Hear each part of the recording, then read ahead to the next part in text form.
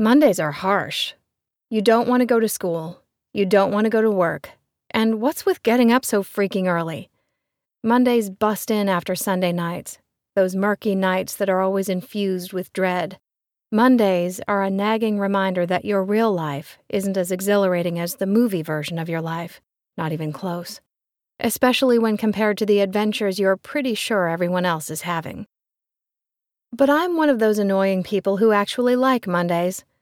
Mondays have always symbolized starting over to me.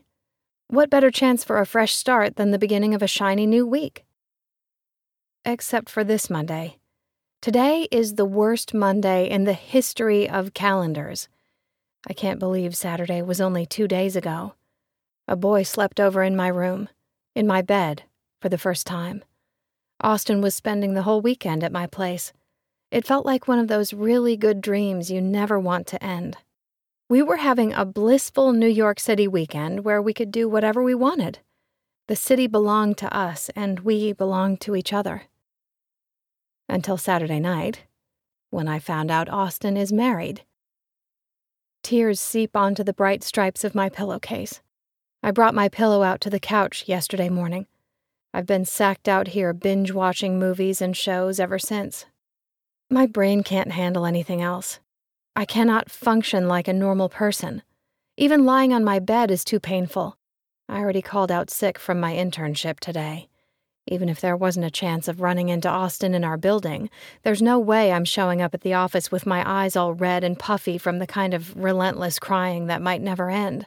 I just want to lie on this couch forever. How pathetic am I? All miserable and heartbroken over some boy. Only Austin wasn't some boy. With him, I felt the way I'd always wanted to feel. We were perfect for each other, or so it seemed. Now I'm a binge-watching hot mess on the couch. All I need is a pint of Ben & Jerry's to complete this cliché, or chocolates to throw at the screen whenever the leading man finally kisses the girl. Darcy and Rosanna are sneaking looks at me from the open kitchen.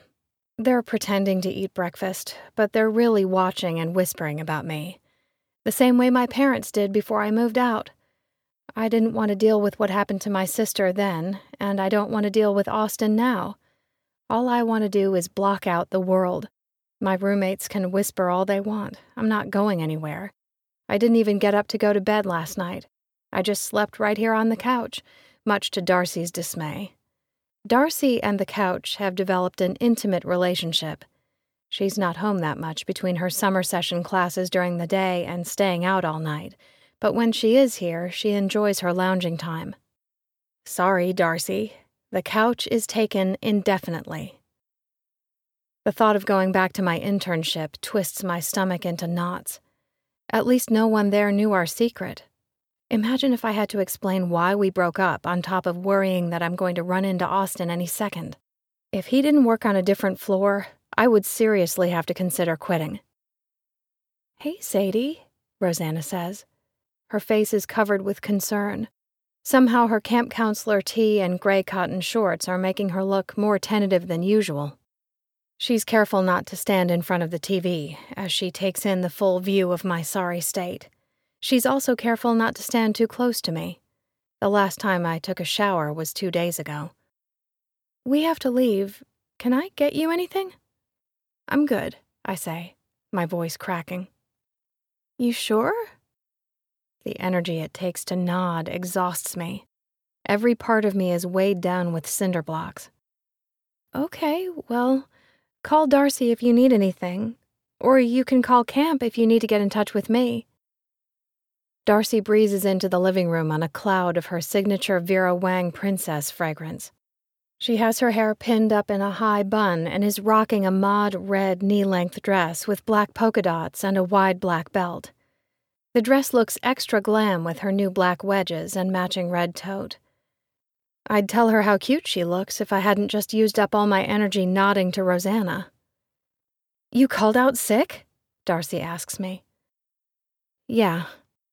It wasn't even a lie. My eyelids are so heavy I can hardly keep my eyes open. As soon as Darcy and Rosanna leave, I'll be drifting toward sleep again. Heartbreak is a serious illness.